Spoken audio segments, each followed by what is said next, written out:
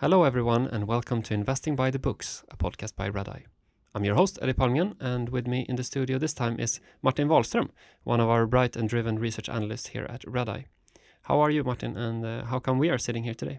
I'm great, Eddie, and as you mentioned, I work at Redeye as a research analyst, a job that involves quite a bit of reading, and reading is also a big passion of mine.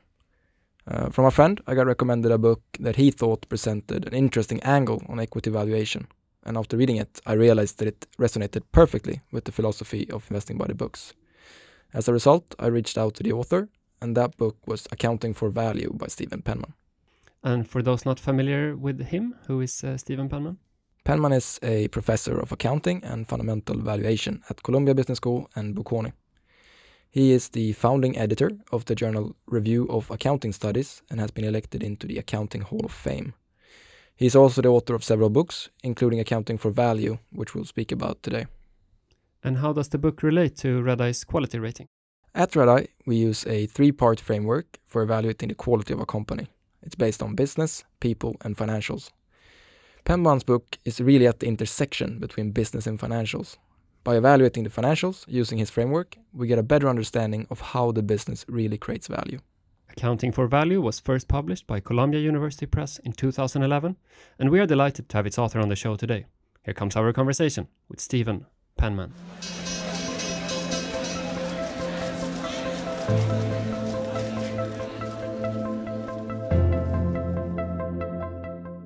Hello, Stephen, and welcome to Investing by the Books podcast. Well, thank you very much. It's wonderful to be here and spend some time with you. It's an honor to have you on, and Martin and I, we are in the studio in Stockholm. And where are we reaching you today? Well, usually I'm in New York because I'm at Columbia University, but at the moment I'm in Milano, where I'm visiting for 3 months at Bocconi University, as I've done for the last 3 years. Very pleasant place to be. Very nice being here. I like my colleagues at Columbia, but they're all very predictable, as I'm sure I am, and it's nice to have a change, a different set of colleagues. And you are one of the world's most seasoned and accomplished professors in accounting. So I'm curious to hear how did this all begin? Well, I just fell into it, okay? And I quite know. No, you don't grow up thinking you're going to be an accountant, and particularly an academic accountant. Now, what is that? Maybe you think about being a firefighter, but I never heard of academic accounting. So I guess the answer is it's the usual thing. I go to university. I grew up in Australia, University of Queensland in Brisbane, and I ran into a professor who said, "Hey, read this, read that." He'd got a PhD in the US, and the stuff started to grab me. And I've developed immediately a real interest in it. He took me under his wings, and that interest has been sustained even into my advanced years. It's fascinating what a good teacher can bring in life for someone. Yes, I think that's the case. One of the wonderful things about being a professor is bringing that to others, seeing the light get turned on. People, and you have a comparative advantage because students tend to think, "Oh, accounting, it's boring. Okay, it's just compliance." But if you can show them actually how it works and what you can extract from it, and the light goes on, particularly if they're investors. Okay, and that's partly the reason for this book to turn that light on, and that's very satisfying as a teacher. So today we're going to speak about Accounting for Value. And if I were to summarize the main idea of your book for someone who hasn't read it, I would say that it tries to introduce accounting as an anchor in equity valuation. How would you go about summarizing the book for someone who hasn't read it? Well, I think the first thing to say to someone is, even though as value investors, and I write this book from the point of view of a value and fundamental investor, which I know you guys are very interested in, um, uh, even though we say that we have the mantra, price is different from value, and you've got to discover value. The first thing to recognize is you don't do valuation, okay? Valuation models don't work. We teach them in business school, discounted cash flow analysis, residual income, but they do not work. And the reason they don't work is there's just too much speculation, too much guessing in the models. And I think these days most people on the buy side realize that they don't do valuation. And so the question is, what can you do differently? And so the book takes the view that, well, it's in the title, which is somewhat a mysterious title, Accounting for Value. Well, what the heck is that? Okay. It says what you do is, first of all, you try to do some accounting to actually do some accounting to get a hold of the value, some aspects of the valuation. And you take that to challenge the market price. We'll maybe talk a little bit later about how that happens. But accounting, bringing accounting into it is very important, because what we're doing is we're buying a stock or a share in dollar terms or krona terms, okay?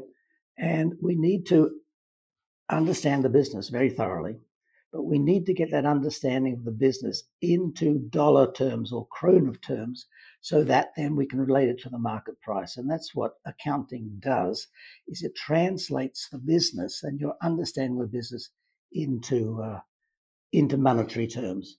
From there, you can go to think about how I can challenge the market price.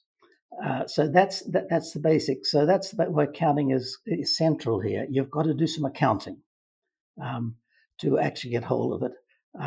You just can't forecast future cash flows.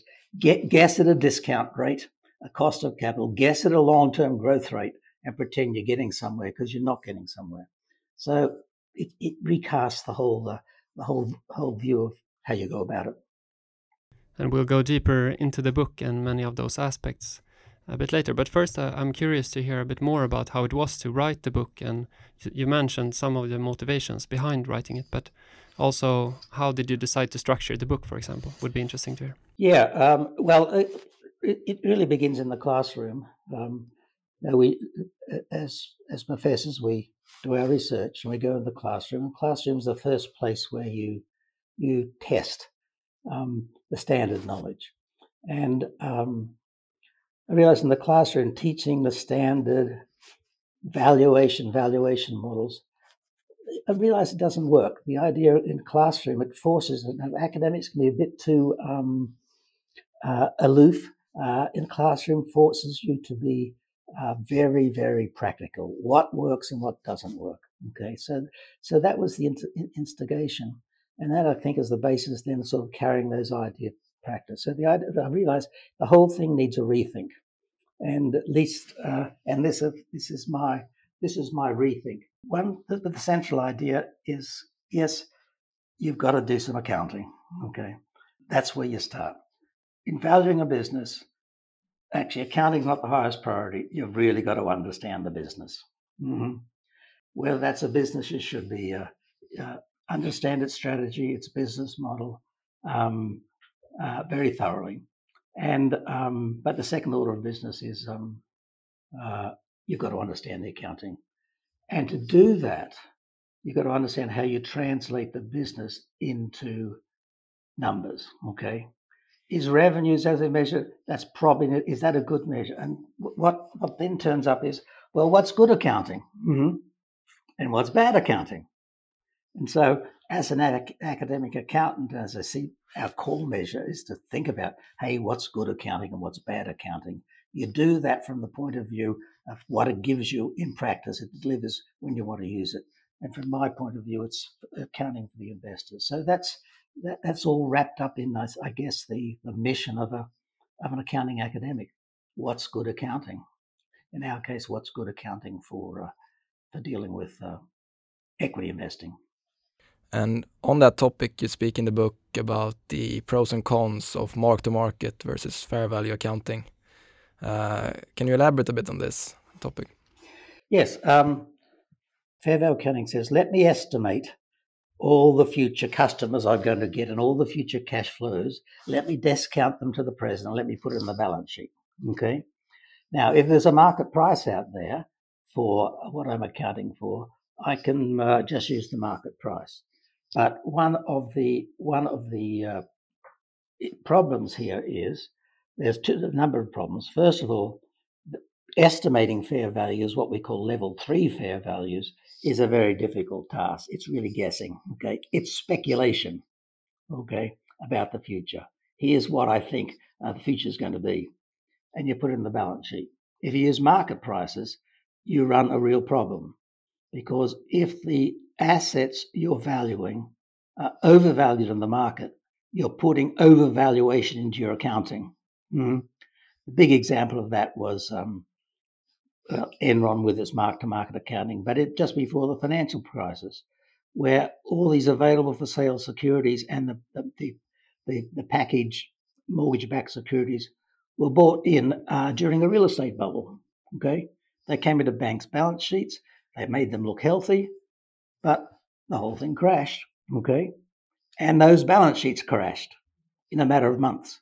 So I see that as very dangerous accounting from the point of view of investor.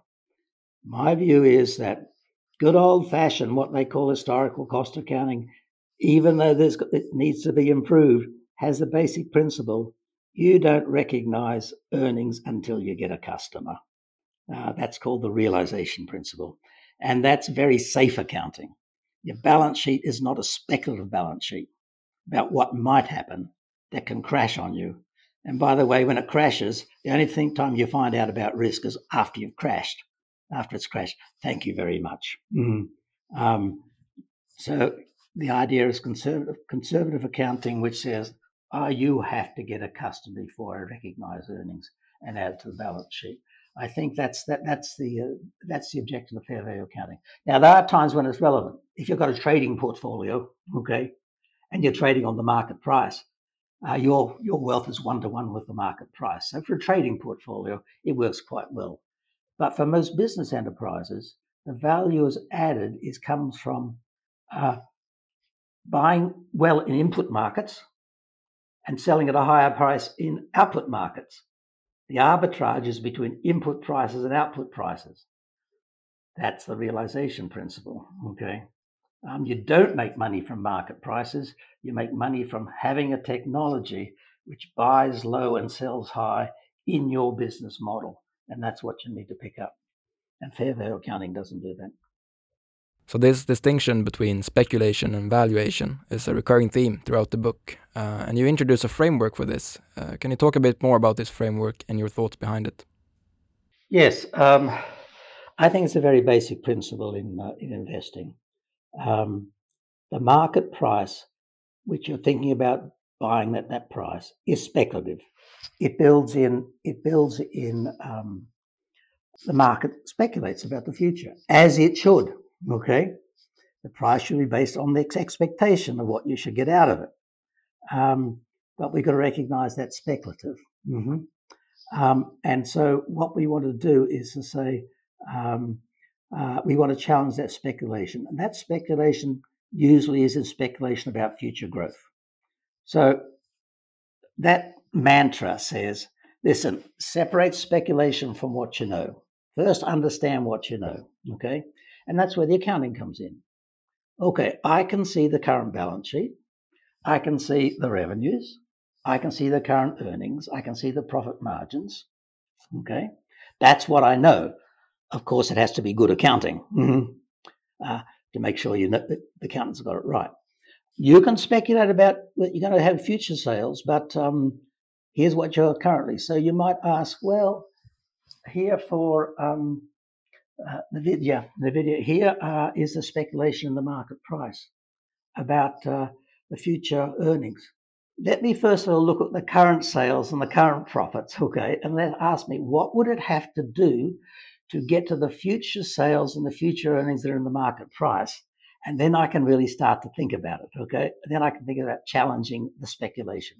But first of all, I base on what I know, and that actually gives me a valuation.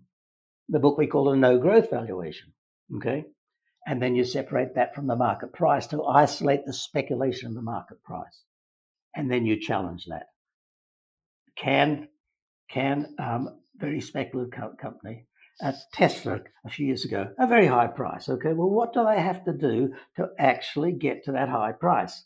I can actually do accounting and pro forma to see that and ask, well, from my knowledge of the business, is that feasible?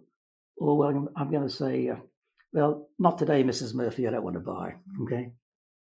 And would you say that speculation is always a part of equity valuation, or is it sometimes a necessary evil? I don't think I'd use the term necessary evil. It's always part of valuation. Yes, the prices are based on the expectation of what you're going to get in the future. Okay, cash flows or earnings, let's say. Okay, um, so it's a necessary part. So you have to deal with that. So the book is approach of how to deal with that. But separating this out and understanding what part of the market price can be justified by what you see now, okay, which you anchor on, and the anchoring here is the accounting, you see, and uh, then I can identify what that speculation is and whether I want to pay for that. So, in the framework, investing comes down to uh, doing an analysis which challenges the speculative part of the prices. Okay, that's which I cannot account for. So now it's not an evil. You've got to buy speculation. You know, the famous traditional value investor was Benjamin Graham. He was a professor at Columbia and mentor to Warren Buffett. And he wrote, and by the way, he came into value investing because of the 1920s when there was huge write-ups of assets, fair value accounting, we'd call it now, in a boom time, and the whole damn thing crashed in October 29. And then he would say, listen, I'm not going to buy growth.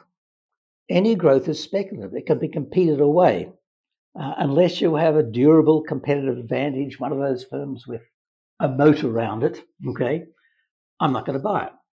I'll only buy firms where the market price is less than the price which I can account for as with no growth. And in those days, you could find those companies, particularly in the 1930s and the 1940s, early 1950s. Now, he was criticized by Fisher and others, saying, well, he wouldn't have bought any of the great growth companies of the 20th century. He wouldn't have bought IBM. Okay, he wouldn't have bought the great growth companies.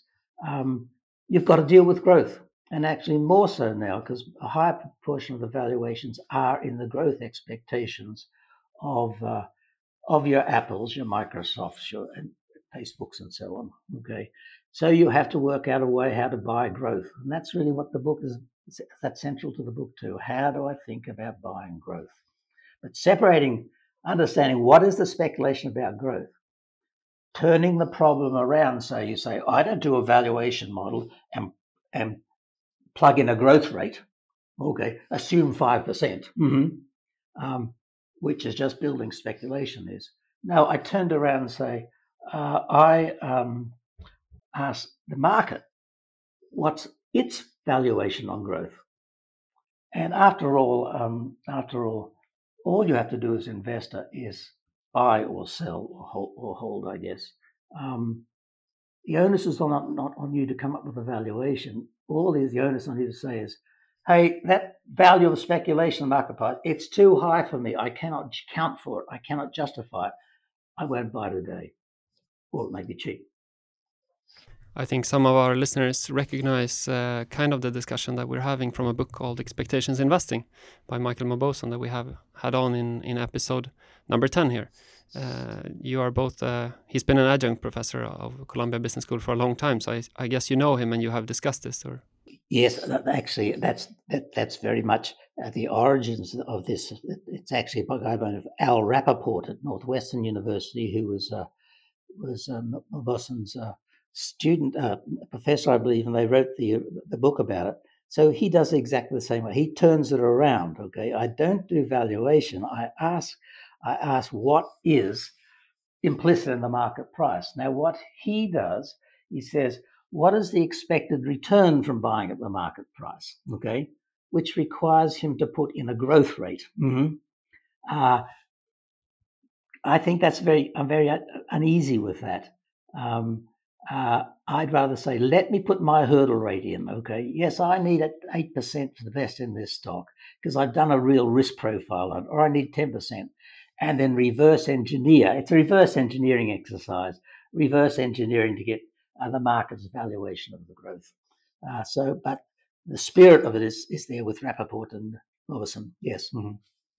He's a good guy, very good guy.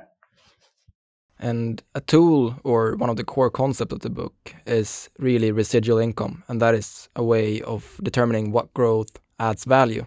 Could you describe this concept for our listeners? Yes, residual income gives you the same valuation as a residual income is based on what you see in the financial statements, the balance sheet and the income statement. Whereas discounted cash flow analysis is based on what you see in the cash flow statements. Okay. So it shifts the orientation to those accrual accounting statements. Here's my balance sheet and here's my income statement. And I start with the balance sheet, and provided it's good accounting, you sort of anchor on that balance sheet. Then you ask, how much value am I going to add to it through the earnings that are going to be added to the balance sheet in the future. But residual earnings says, hey, you only add value if you cover your cost of capital. So residual earnings is the earnings minus your book value with a charge for the cost of capital. Your book value, of course, is your net assets minus liability. So you only add value when you cover your cost of capital. So if, in fact, let's say your return on equity is 15% and your required return is 10%, then you see added value. Okay, you're going to earn more on book value than it's required at the 10% required return. Now, the advantage of it has advantages in the sense also that in discounted cash flow analysis, a lot of the value comes from what you estimate a long way out. Okay, not in immediate short-term years. And what you see for a long way out is very, very speculative. Okay, it's a long-run growth rate. Residual income brings much more of the valuation forward in time. First of all, you have a balance sheet, and there's value in the balance sheet. And secondly, you have a good indication of the short term, what the earnings are now, what's likely to be next year, and possibly the future year. And you see that in practice with analysts. Analysts do forecast cash flows, but usually they forecast earnings. What's earnings going to be next year? What's going to be next year? I'll bring my information to that. So it's bringing that information into the valuation. And there's a lot of accounting behind there. The accrual accounting just is much better value-added measure than free cash flow. And a good illustration of that is a number of firms which are in the book. You can have a lot of cash flow from operations, but if you're doing a lot of investing, like Walmart did for many years, your free cash flow is negative. Walmart's free cash flow was negative for about 30 years. You can't do a valuation with negative free cash flow. Whereas with residual income, you don't get into that. You don't get it unless a firm's making extreme losses. In the book, you even write that using free cash flow in valuation is not only odd, it's perverse.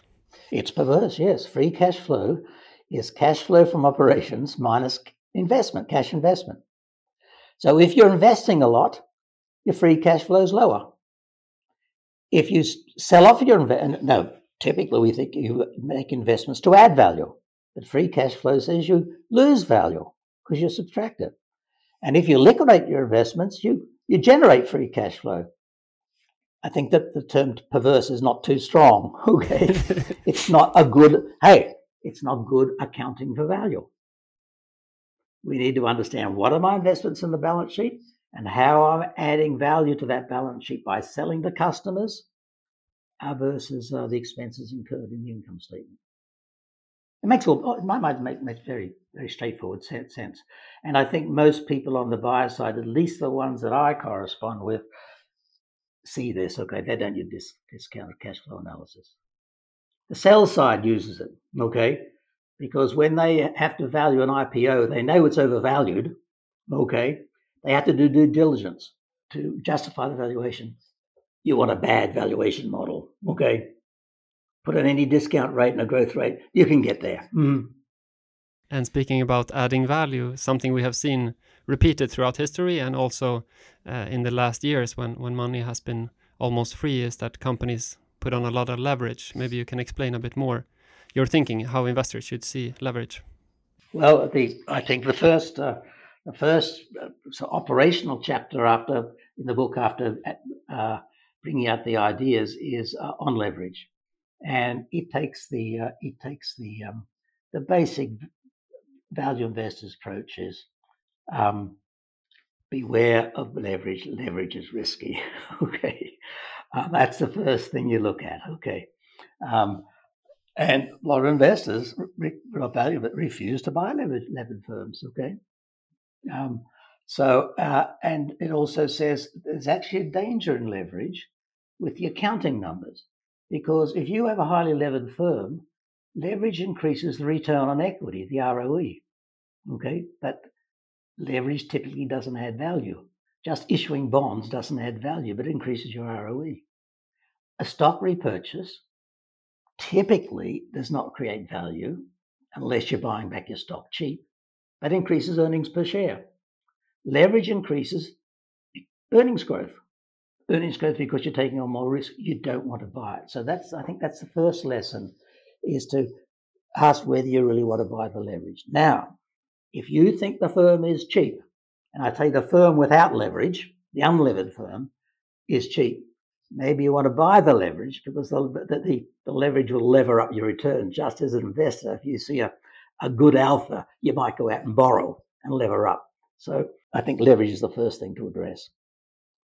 And for aspiring investors, which is a description I believe suits several of our listeners, what would be your advice on how to improve your investment process?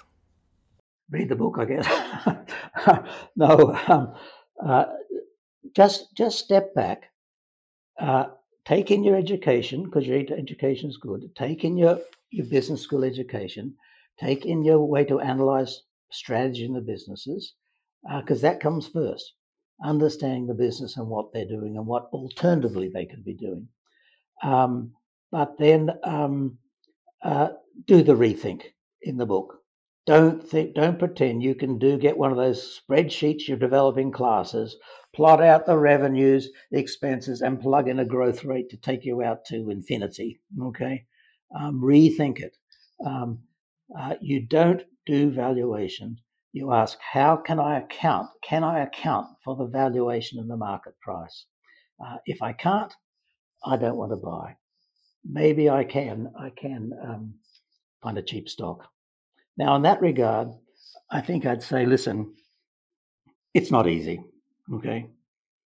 When I went to the University of Chicago, I had wonderful professors, Eugene Farmer, Merton Miller, and the doctrine of the day was efficient markets. It's all efficient. And I can remember one professor actually saying to me, a little PhD student, Steve, why are you studying accounting? All the information's in the market price. Okay. Now that's sort of stupid. Okay. Because unless someone does the accounting, how does it get into the market price? But it's good to keep in mind that it's not easy. And very often you go through analysis and say, look, the price looks reasonable. Okay. And what I'm trying to say here is, don't think about this as shooting the moon, to looking for that thing that's going to make you instantly rich. You might find it. Okay. Do it in a sense of, I guess, what we call a preservation of capital. The most important thing is not to get into stocks where you're going to take a big hit. That's called the defensive investor, okay, rather than the positive active investor. I think this is very much in the doctrine of Charlie Munger espouses this doctrine. The worst thing, a gradual appreciation of a good investment over time really gets you there, okay, best, rather than finding the one that will shoot the lights out. But if you accumulate through the benefits of compound interest, but you get hit, that's a big problem. A loss of 100% takes a long time to recover from. So I would say adopt that attitude. Investing is very much about an attitude. Okay, people are speculators. Well, best of luck. Okay, a good investor has this idea of being conservative. Okay, so I think that mentality is the best way of approaching it. Now, maybe you might be lucky and find one. Okay, but don't go on the presumption that's how you're going to make your money.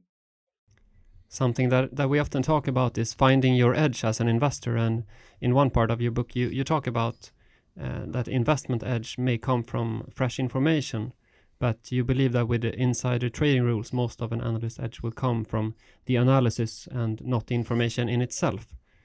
Here in Investing by the Books, we have spoken to Avner Mandelmann twice. Maybe you're familiar with him. I mean, he's saying that investors should go out in the real world and try to sleuth, as he called it, like scuttlebutt approach, and find exclusive information. So what are your thoughts on? I can't contradict what he's saying. No, maybe I should go back and look at that passage and see that it's redrafted. Needs redrafting. No, the point is, with public information, if that's what you have, you're going to get your edge through analysis, a better analysis, and that's what the book is designed to bring you to. Information is gold. That's the first order. Okay, you get information. That he's right. Now, in the old days, value investors like Peter Lynch would put on the heavy boots and pound the streets and watch stores and see if people come out with bulging shopping bags. Okay, today we call it alternative data. Okay, it's not in the public records, but you may want to scrape some satellites or scrape this and scrape that. Okay, to come up with the information. You may want to go beyond the revenues. You start with the revenues in the financial statements and say, let me go behind this. What's P and what's Q? What's price and what's quantity? What's RX? Okay, let me dig deeper. Where is it coming from? It's not very often not in the disclosures. It's not in the segment information. So yes, that is very important. Information first, okay? And then once you get your information, then how you actually pull that information together in a good, systematic, reliable way, that's where an additional edge. And in chapter 9 of Accounting for Value, you present the results of different trading strategies based on what you call accounting arbitrage. They show that there seems to be advantages that can be gained for people that can correctly interpret accounting information. What is your view on these strategies today, given that the studies were collected a few years ago? Yes, well, accounting arbitrage generally the whole thing, accounting arbitrage, you can talk about it in two senses. One is just following this discipline of having accounting-based approach to the whole thing, okay, and getting your edge that way. Accounting arbitrage, quote, unquote, is usually about understanding problems in the accounting, okay, which the market doesn't see. So, for example, the press release comes out and it says earnings per share is up, okay? Investors are fixated on the bottom line numbers and they don't make the effort to go into the account and say, where did it come from, okay? Actually digging into the accounting and understanding what's there in better than the average investor who's just basically betting on the taking in the bottom line. That's accounting arbitrage. The other aspect of it is just understand whether there's bad accounting. Okay, in the days when we had no stock option accounting, this was a nice one. Okay, they didn't include the cost of stock options. It's still a nice one because the IFRS and the FASB they use what they call grant date accounting, optional grant date, and don't settle out about how much the employees take from them when they exercise their options.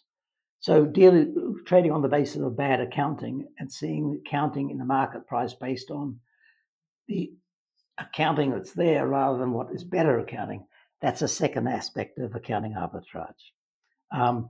I think there are opportunities still there, okay, particularly on the first aspect of understanding what the accounting is telling you that the average investor does not understand. Mm-hmm. But what happens, as you say, it tends to go away once it gets well known. A good example of that was the so-called accrual anomaly. If you bought stocks on accruals versus cash flows, you made profits. It's been, and this was reported by a fellow named Richard Sloan, who's now at USC, and that seemed to be a profitable strategy for a number of years. It's gone away. Okay, it's gone away because those papers have been widely published. And anyone doing this accounting arbitrage, they're onto it very quickly. So it does go away. Okay.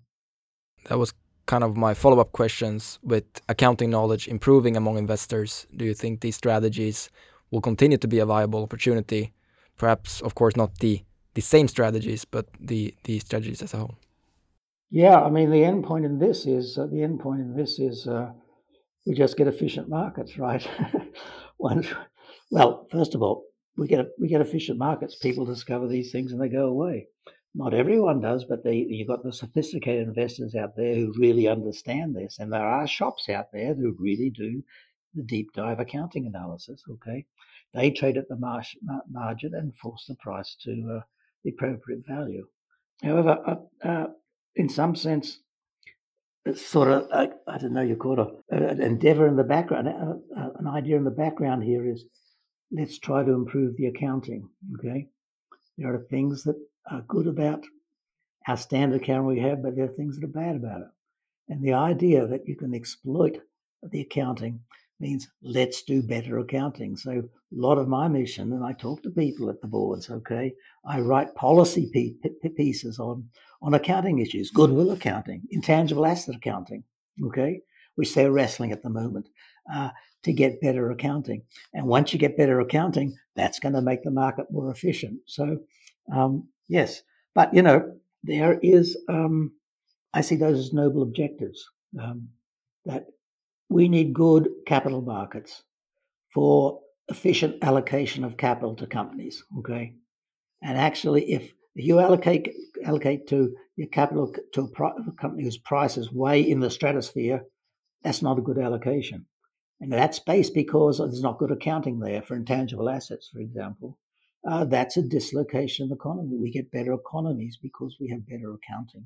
So the endeavor here is not entirely to make money, though it's a way of thinking about it as a good value investor. But ultimately, there's social value, if you want to put it that way. Okay, the ESG aspects, okay, the climate aspects.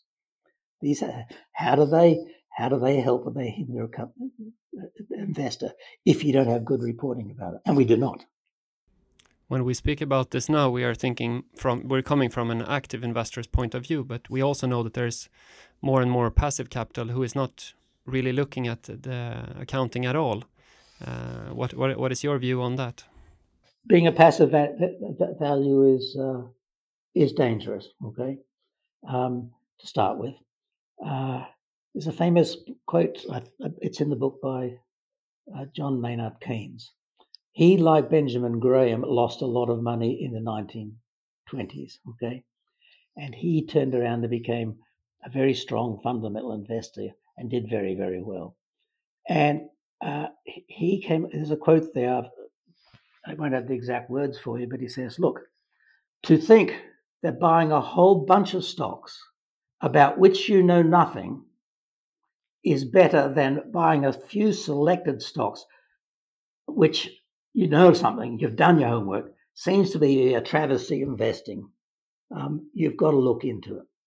And one thing that's in the book suggests is, yes, you may be an investor who wants to be, you want to take part in the rewards of the wealth that corporations generate. You want to buy stocks, but maybe you should do a little bit of homework. Yes, buy the index, buy the S&P 500, but maybe just with a little bit of education, run through and say, oh, I don't want that one. Oh, I don't want this one. Okay. That's value investing. Okay. Passive investing is dangerous, as we well have seen. Okay. And, the drawdowns on the market portfolio have been pretty hefty at times. Think about 2008, even 2022. So, so that's the way I think about it. Now, the one thing about this whole notion is very interesting, because if in fact we get very good accounting and we get very good investing and everyone has the discipline, then the market becomes efficient, and then the passive investor has a free ride. Okay, but the trouble is, if everyone takes the free ride, then it all gets blown up again. Okay, someone's got to do it. And there will be a lot of opportunities for the active investors. That's right. So So the active investor, the value investor sees the issue as trading against other investors. Okay, here's what they think, and the idea you separate out what value they're putting on speculation. Here's how the average investor thinks. Do I think differently? Okay, that's the question, and these are the ones you're trading about. That's in Graham, that's in Buffett. Buffett with the markets driven by fear and overexcitement and all these sorts of things. They were his terms, the modern behavioral finance people try to bring more concrete to that. Oh, they're functionally fixated on earnings. They don't sell losses. They get optimistic. They have over enthusiasm. They're herds. They go with the herd. Okay, so they bring more sophistication to this. But I think that's what you're looking out for. So with this said, and with all your deep expertise in accounting and valuation of companies, how do you invest your own money? Well, I think I pretty much follow the book. Okay. Now the book is the book Accounting for Value book, which you're talking about at the moment, is it's more of a thought book. Okay, for people to get the ideas. I have a earlier book, which is a textbook. Okay, where a lot of the details about how you do this is in that, and I follow that. Now that book is I've just finished a new book. Okay, called Accounting for Value: a fundamental analysis for the active investor. Okay, which sort of bring those two books together. And in a short answer to your question is, I understand the business, and I will not buy a business that I don't understand. Okay, I actually don't understand artificial intelligence and the products that are coming out and what the prospects are and how that's all going to pan out. I read casually, but no, I'm too old to get into that. Okay. Um, but if I understand it and I understand, then I can bring this analysis to it in this disciplined way. That's how I approach it, and that's how I advise in some consulting. That's how I advise. I've just written a paper called on safe equities that do analysis to understand safe equities that are reasonably safe. We used to call them blue chips, and find that actually an allocation between the market portfolio and these safe equities is a safer investment than the 60-40 stock bonds, standard 60-40 stock bond splits. Because as we've seen in 2022 and 2023, bonds can really take a hit and are no real protection. So, these are the refinements I get into. But I would say I do it a lot just as curiosity, okay, testing ideas. And sometimes I do it and say, okay, didn't work out. And when it didn't work out because there was new news which no one could have anticipated, that's okay. If it comes out and comes out and there's new news, the stock takes a hit, and I say, oh my goodness, I should have known that. Okay, that's when I have a bad night. Okay, so information is gold. How you get that information, how you pull it together to do that, that's accounting for value. It's fascinating what the market can teach you every day, even if you've been in it for a long time. Things can hit you every day, but the important thing is you shouldn't be exposed to those things you can anticipate. So how big is your portfolio? Like how many stocks do you have, for example? I probably have 100 stocks. Okay, some of them going. Let me try. This one I think about. Let me try. And usually, it pays off well. Okay. Now this is accumulation over time. Typically, when I get a stock, I tend to be a long-term investor. I don't do this full time. I don't monitor it every day, but a lot of it is to learn from. Okay, but it's done very well. But I do it as an intellectual activity. I do it to, I guess save for retirement or pass it on to your kids, whatever you do, pass on to charity. Okay, but I like it. I really do like it. I think this is a good segue over to your role as a professor in accounting, and I was curious about your role as an investor and how much time you spend on that versus your role as a professor, and also how do you allocate time there? Well, the things that co-mingle, I guess that the research is primary, okay? Coming up with ideas and new research to answer. I have a paper now which is on buying PE ratios. People see that you're buying. I'm doing a lot of work on the analysis of risk from financial statements. People see I'm buying PE ratios, I'm buying growth, okay?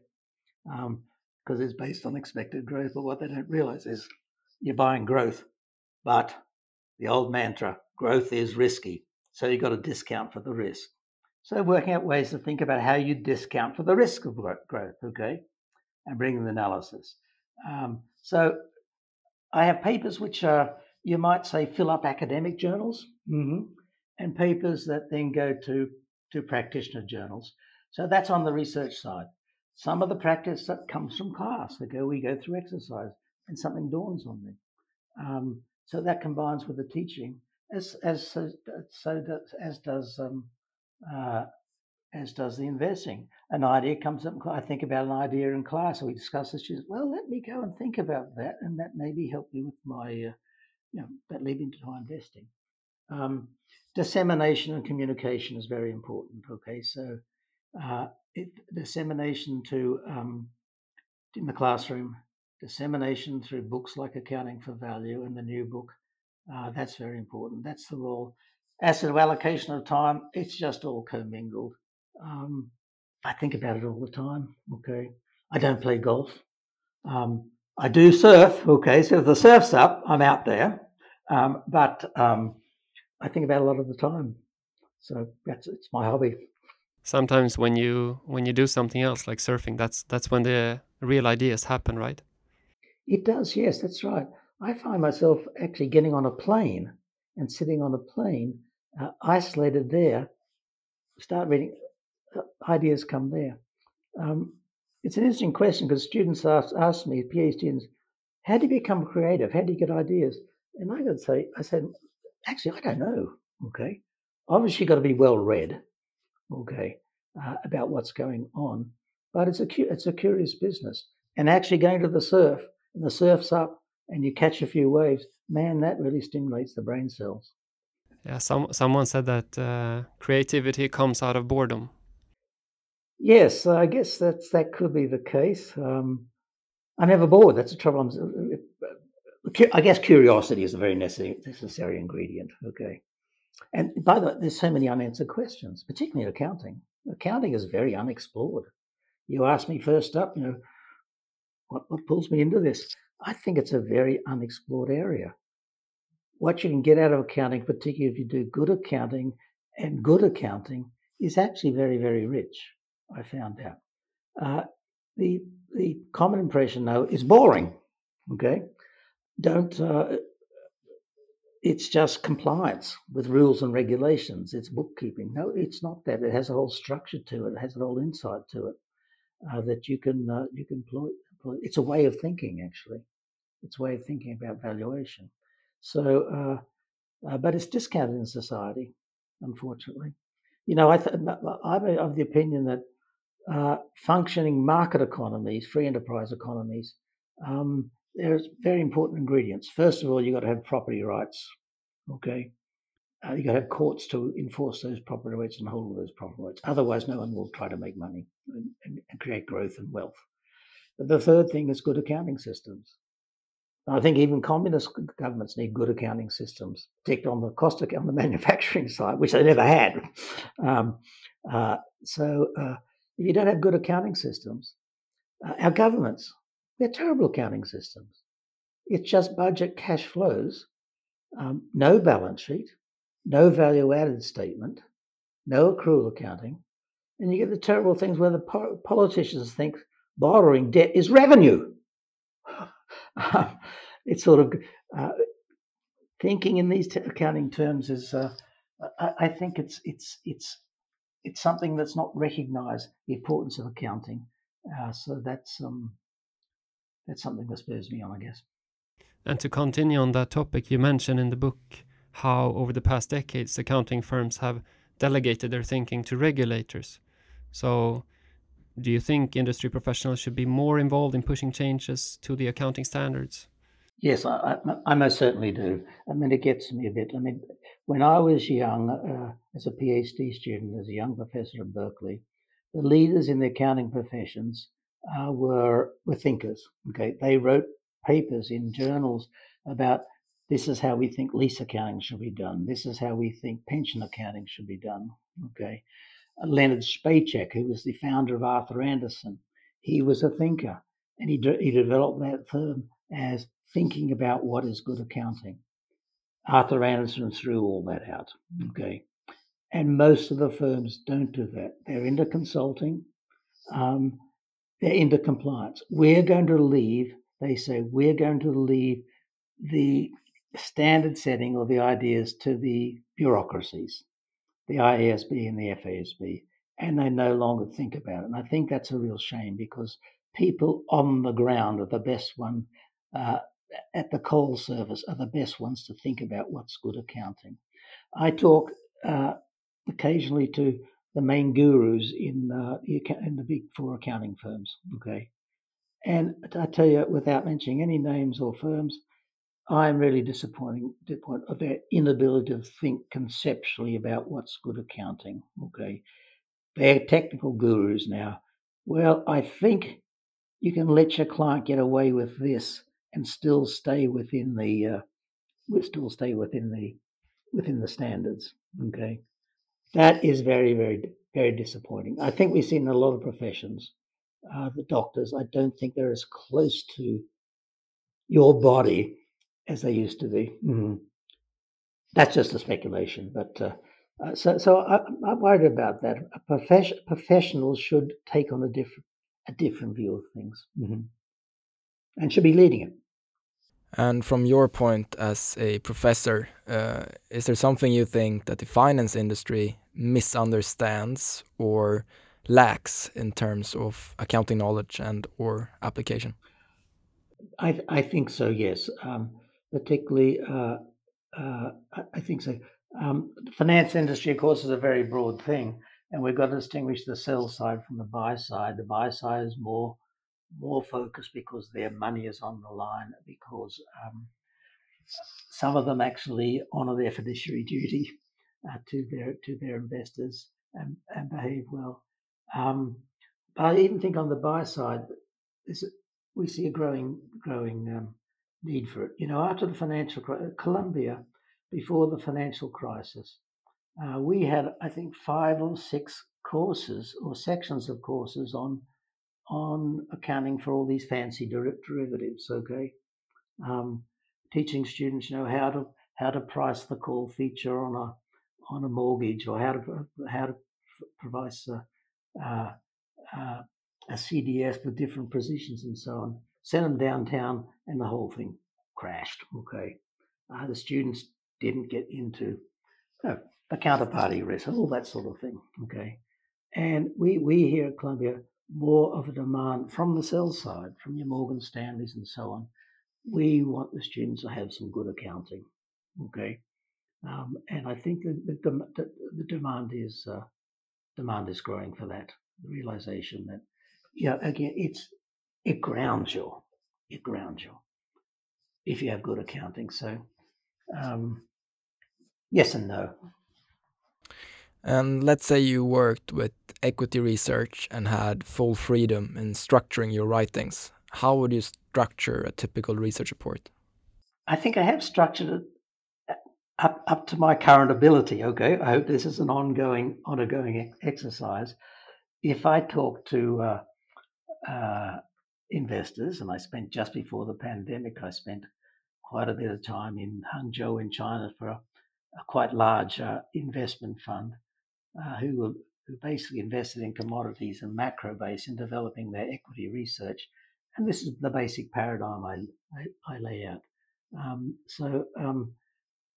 I think I got that in my head. My only thing, it sort of never finished. It's sort of a continuing endeavor. But that's what uh, but there's certain things I lay out. Listen, don't think you know the cost of capital, and plug that in. There's a dirty little secret in academic finance that we've been chasing the cost of capital, the required return or the expected return for ever since Markovich, okay, in 1955. It's called asset pricing and asset pricing theory, building factor models, and so on. The dirty little secret is, despite 5 Nobel Prizes for the effort, we don't know what the cost of capital is and how to calculate it. So again, separate what you know from what you don't know. Don't pretend you know that one. Okay. So these are sort of that sets you in motion. Say, well, how obviously there's risk. I got to get some idea of risk. How do I get hold of that? That is my current research, is understanding how you get an indication of risk from financial statement data and the alternative data. Okay. And it may not tell you that the cost of capital is 8.7 versus 8.3%, but at least puts you into particular risk classes. In my mind, this idea of chasing the cost of capital is a fool's errand. Risk is so complex. You think of the risks the firms face. There's obviously the risk from the demand side. There's the supply shocks, the risk from suppliers. There's regulation risk. There's country risk. There's risk all over the place. To think that you can funnel this down into one number, it's 8.3, not 8.7, it sort of stretches the imagination. Okay. So again, understand what you know and what you don't know, and don't pretend you know the cost of capital. Now you can put in your own hurdle rate. Okay.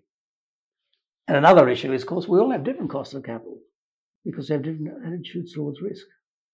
I can remember in the financial crisis teaching the class, Warren Buffett came out in a piece in the New York Times saying the S&P had dropped down to 667. Okay. Now's the time to buy stocks. They're cheap. So I took it into class and say, students, you buying? No one said yes, even though they had some very good instruction in class about how to do it. And I said, why? Well, Professor, look, we're in a financial crisis. The banks are probably not going to hire MBAs, okay, in the next year. We're going to have trouble getting jobs. We have student debt up to the ceiling. We're running away from risk. We can't take on this risk. Who knows what's going to happen? The world could go to hell. Very risk averse. And they send it on me, which a good student does, turns it on me and says, Professor, are you buying? Well, actually, yes. I have very little debt. Actually, I've got a low interest mortgage but it's almost paid off. And, I have a job. And actually, I have a job at Columbia University where they're silly enough to give me tenure. I can't be fired. I have a very different risk profile, okay? Buffett has a very different risk profile, okay? So I think that points made in the book, and particularly in the new book that'll be out in May next year, that you've got to understand your attitude towards risk. And that of your clients. That's why I think a good buy side investment portfolio understands his or her customers, and understand what their tolerance for risk. And speaking about Buffett, I'm curious. I mean, he comes up a lot in our conversations here. You mentioned him in the book and also now. Maybe you have already met him, but if you would have, say, an hour with him to discuss accounting and valuation, what would you speak about? Oh, I think I know his thinking. I think I would ask him to raise some of these ideas with him and just get an endorsement, because I very much respect him. He believes valuation doesn't work too. Valuation models are not the way to do it. Although he does say, look, if you want to think about buying a stock, think about where the future book earnings and book value are going to be in the future. That's pro forma accounting for the future. I would. I do. I have a student by the name of Todd Coombs, who is Buffett's one of Buffett's lieutenants.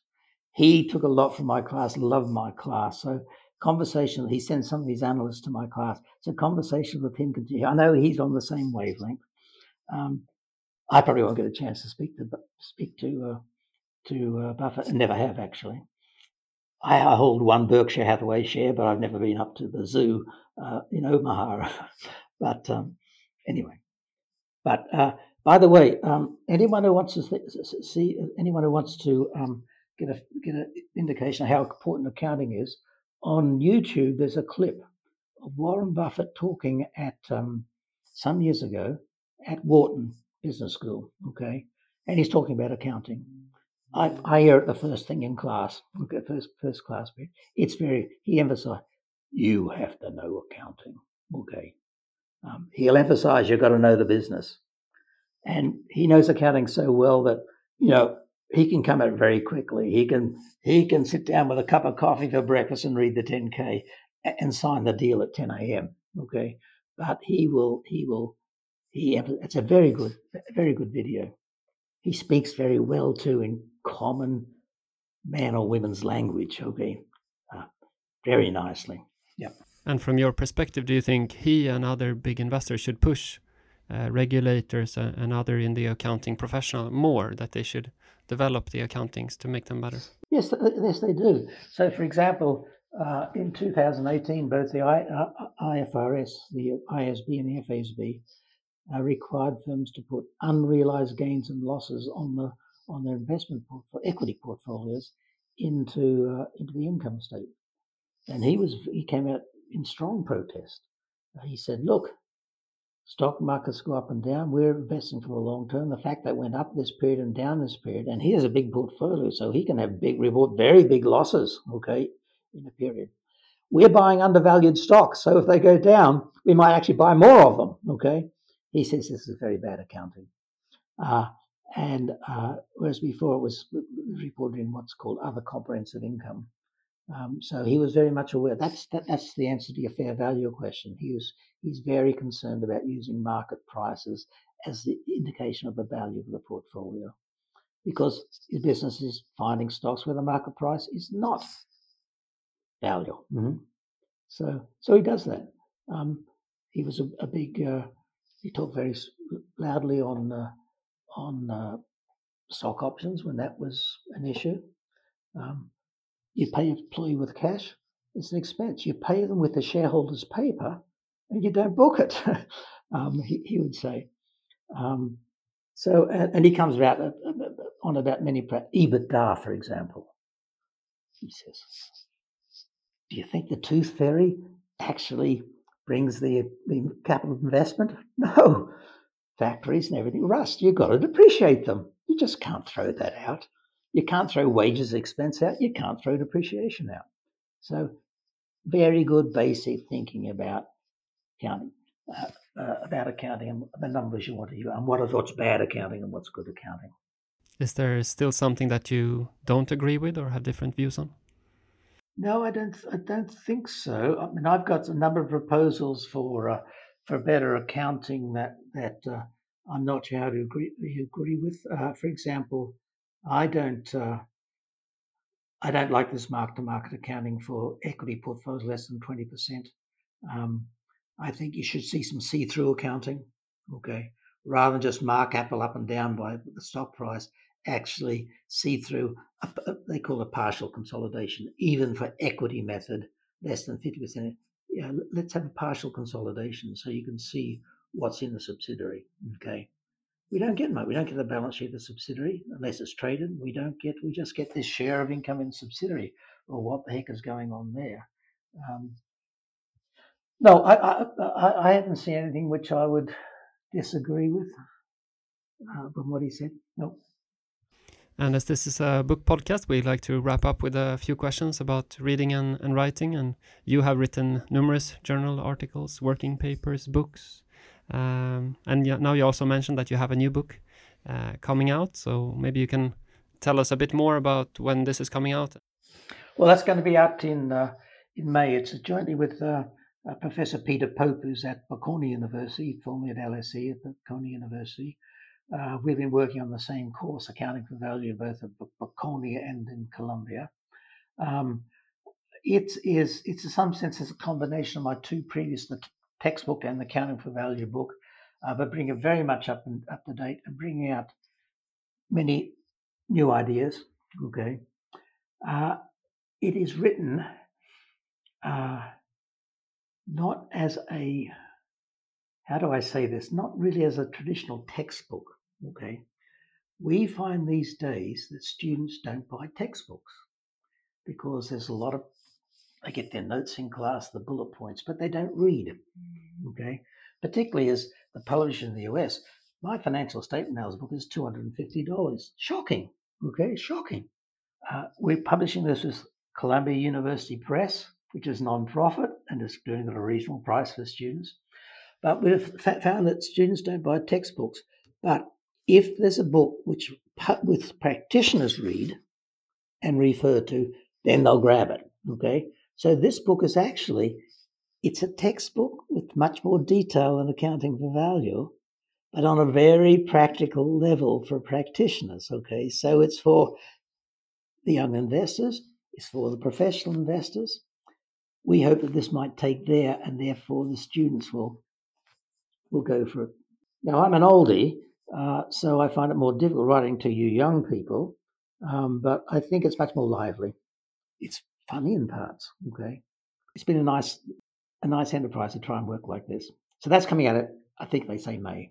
Okay, May 2024. 24 years. Eager to read that one. And another question: is there any book that you would like to read but not write yourself? Great books. Great books are wonderful. Okay, and there are many great books in the literature going way back, which I love to read. If a great book comes out with good thinking, but if it's a novel, good characterization, good dialogue, but with a message there, something to learn, I love it. I wish I could write a book like that. Okay, but that's far beyond me. Okay, so I'd love to do that. One thing I would like to see written is a book about the wider role of the role of accounting in society and how it's important to society. Okay, I've just written a paper on called Accounting for Carbon. It's a whole accounting system for tracking carbons, net carbon emissions. Okay, it has balance sheets and income statements rather than just your basic emission number. I'd like to see a book which deals with, hey, what's wrong with the government accounting and how can we deal with it? What's wrong with economists? They talk about flows, they talk about costs, revenues, expenses, costs, margin revenue, marginal cost. There's most of the time there's no balance sheet. They talk about current account deficits and trade deficits and surpluses. Yeah, US has a trade and current account surplus, a deficit with China, but there's also a balance sheet. Apple, Microsoft, these companies have a heck of a lot of value in China, and that's on their balance sheet. You've got to have one theme of the book. You've got to use balance sheets and income statements together. You just can't use the flow statement. So a book like that, maybe I'll write this sometime, okay, before I die. Okay. But that's a book I'd like to see. Written. And so try to bring persuasion, say, hey, don't think it's boring. Don't think it doesn't matter. Don't think it's just a compliance matter to tick off boxes. Here's what it can do for you. Great. There are many ways to give back, and you have really given us and all of our listeners a lot today. Where can our audience follow you and your work? I'm a bit of a low-profile person, actually. I'm not on social media. You can go to my website, Columbia, and see my writings. Get to know me by what I write about, okay?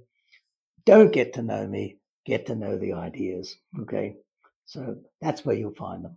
I'm always open to correspondence, okay? And any of your listeners want to write to me I get emails very, very regularly, many a day, okay? From people who read and ask questions and want to make contact. And I respond to those very, very, very definitely.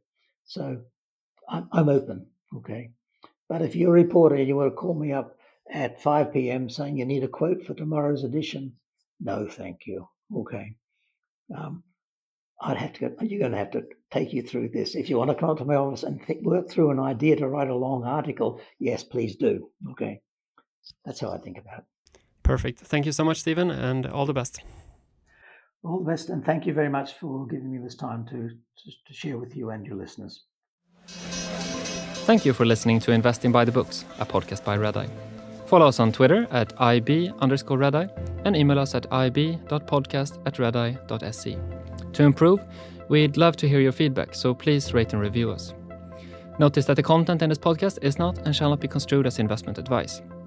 This information is meant to be informative and for general purposes only. For full disclaimer, visit redeye.se. I'm your host, Eddie Palmian, and until next time, I sincerely wish you the best of luck on your journey through life and investing.